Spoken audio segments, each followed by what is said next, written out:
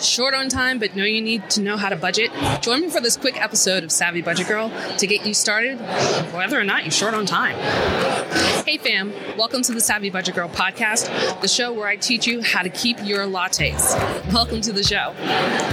So today we're talking about quick tips for budgeting when you're short on time.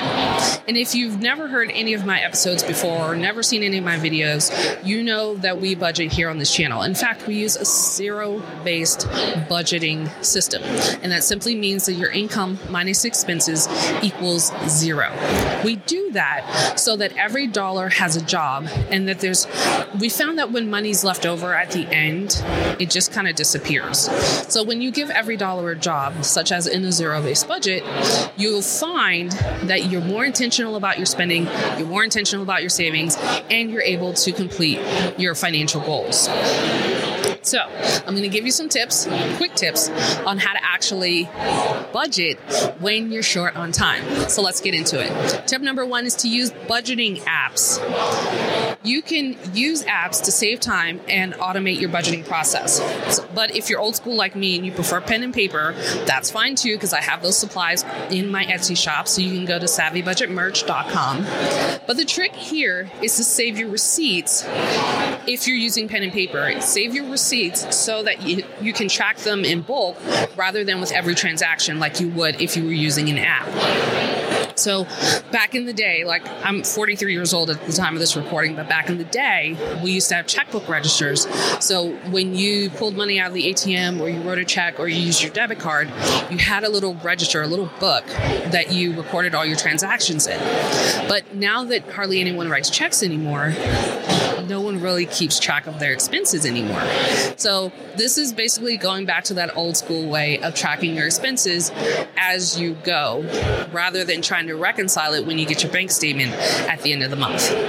That's not the time to do this.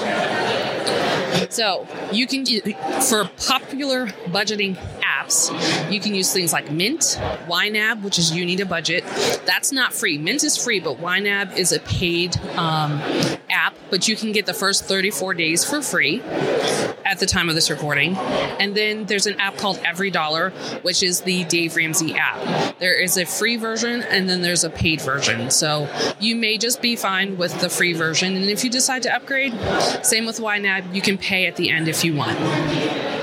These apps can help track your expenses and get you towards your budgeting goals by showing you actually how much you're spending, what you're spending it on, and where your savings are in relation to your goals.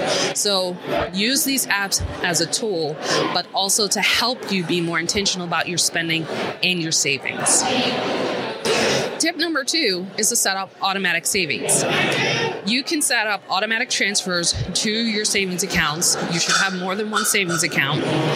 And this can help you save money without even thinking about it. So I know that without the automatic tithe or automatic savings setup, I tend to forget, just go about my day using the budget, making sure bills get paid.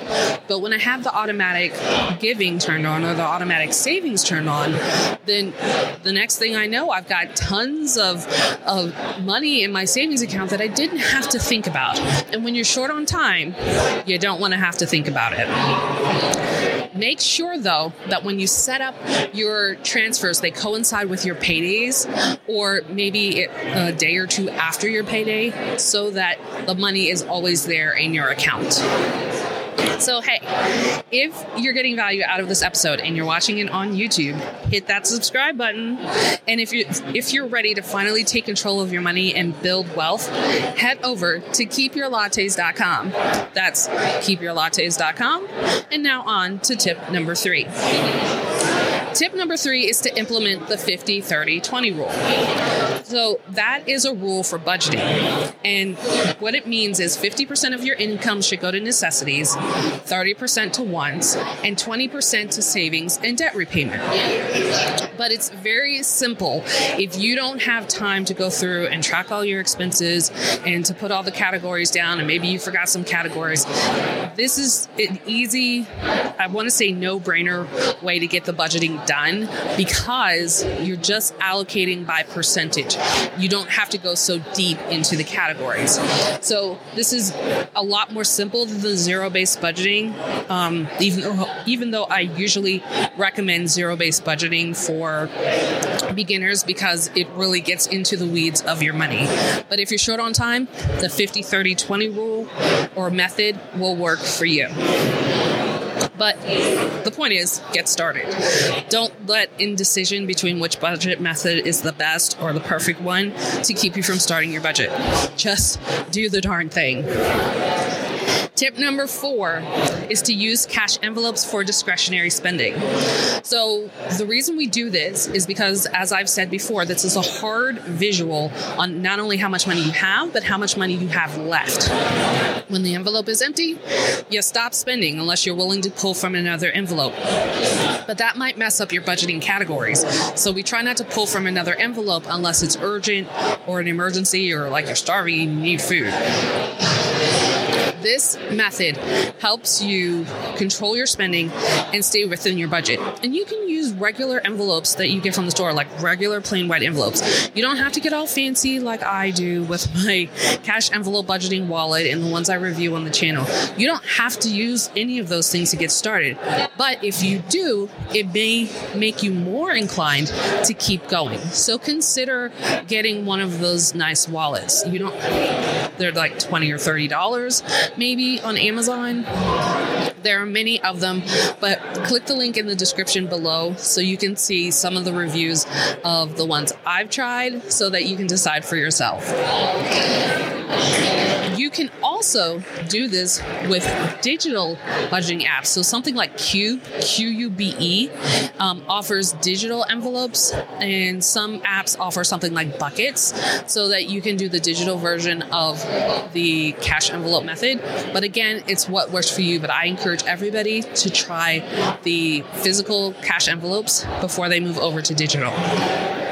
And tip number 5 is to meal plan and grocery shop with a list.